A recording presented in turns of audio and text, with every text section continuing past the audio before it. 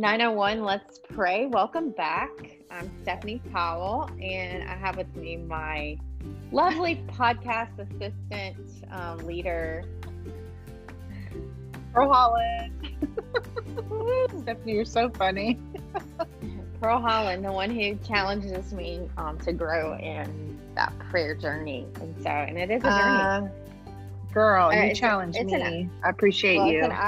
It's an iron sharpening iron thing, and we hope that others can be encouraged in the same, because it is a journey.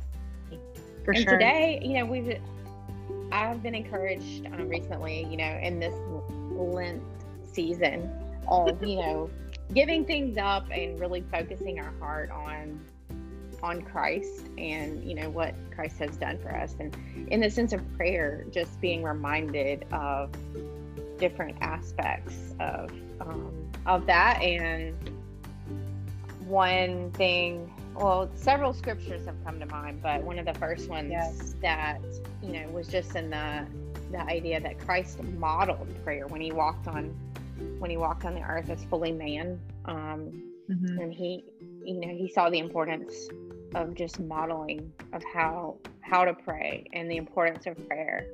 And Luke 5:16 is one of those verses that reminds us that, but Jesus often withdrew to lonely places and prayed. Yeah, that's deep. And so it is lonely, but just the importance. Lonely places. Lonely places. Yeah. But he knew the importance of getting away and continuing and to have that relationship and that connection, and to model that. He had to unplug even though there was not the plugged in technology we have now. He unplugged. He would go into a lonely place, no distractions, no stuff, whatever the stuff was, it's really a good reminder. And I think you mentioned the garden. Yes, and I love that, especially in this season, but always, is from Mark 14:32. They went to a place called Gethsemane, and Jesus said, "Sit here while I pray." So bringing people alongside him to pray, it's a good thing. We want to talk about how the disciples fell asleep while they were praying, but we'll just stop at that. And I love that aspect of, we're broken people. We are not perfect prayer warriors, but he, like I said, he modeled the importance of it, and we know, just the beauty of it, and being able to have a relationship and have a Savior that has walked on the earth, but also that we can be in communion with and be able to have conversation and just pour our hearts out, bring our needs, and lay them at his feet. And I think another one, as he walked on the earth and he got to was when he prayed for the disciples in John 17. People can go and read John 17 on their own and just read the prayer of Jesus. But one aspect of that prayer, as he prayed for the disciples, I love that, as it came to my mind in John 17:15, where it says, my prayer is not that you take them. He's praying, and he says, my prayer is not that you take them out of the world, but that you protect them from the evil one. Sure.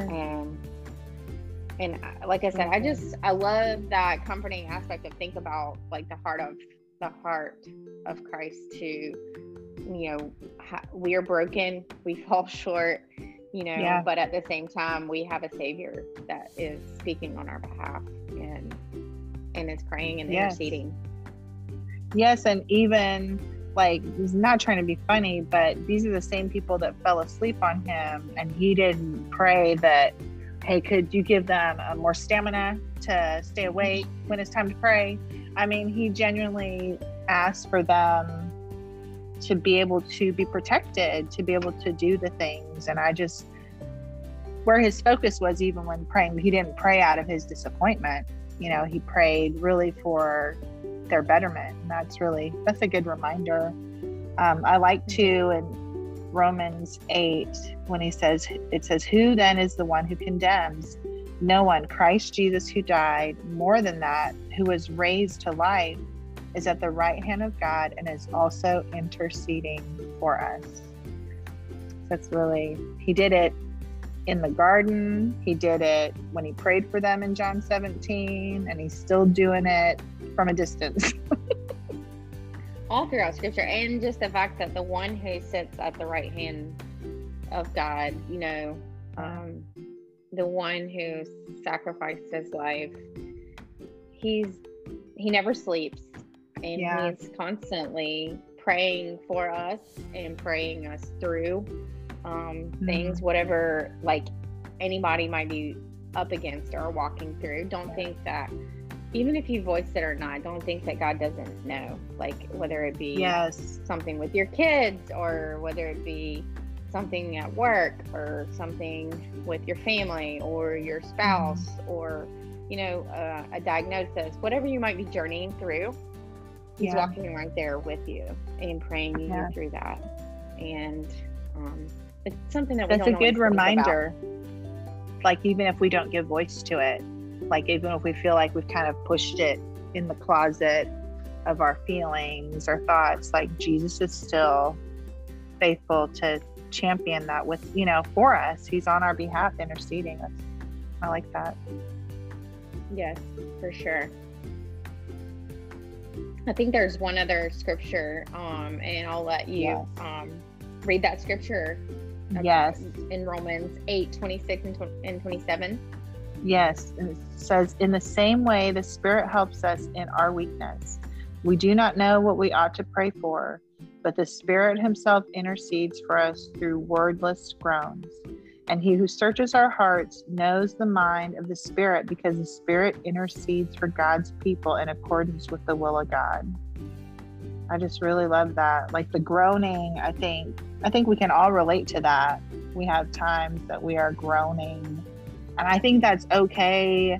To me, I see that as like, man, rather than let my groaning twist to complaining, let my groaning go to the Lord, and he, like a baby babbles and we try to interpret what a baby's saying and process them through with their speech. I think that's the heart of the Father to do for us too, as we're just at a place of groaning about whatever, like the things you mentioned. Maybe it's kids, maybe it's work, maybe it's family, maybe it could be a myriad of things, but whatever those groanings, like he wants to walk us through that prayer. He wants to intercede for us. And that's a good picture and a good reminder, because we would never like look down on a baby for like not being able to say the sentence, you know, whatever, fill in the blank. Maybe they call something wrong. They call the dog like rough or whatever. We wouldn't like scold the kid.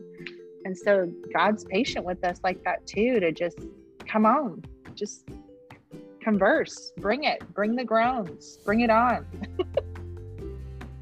Interceding. And I think too, at times we journey through difficult situations that show us that draw us into dependence upon our relationship with him. You know, if we've got it all together and we don't really need him, then we might not go to him.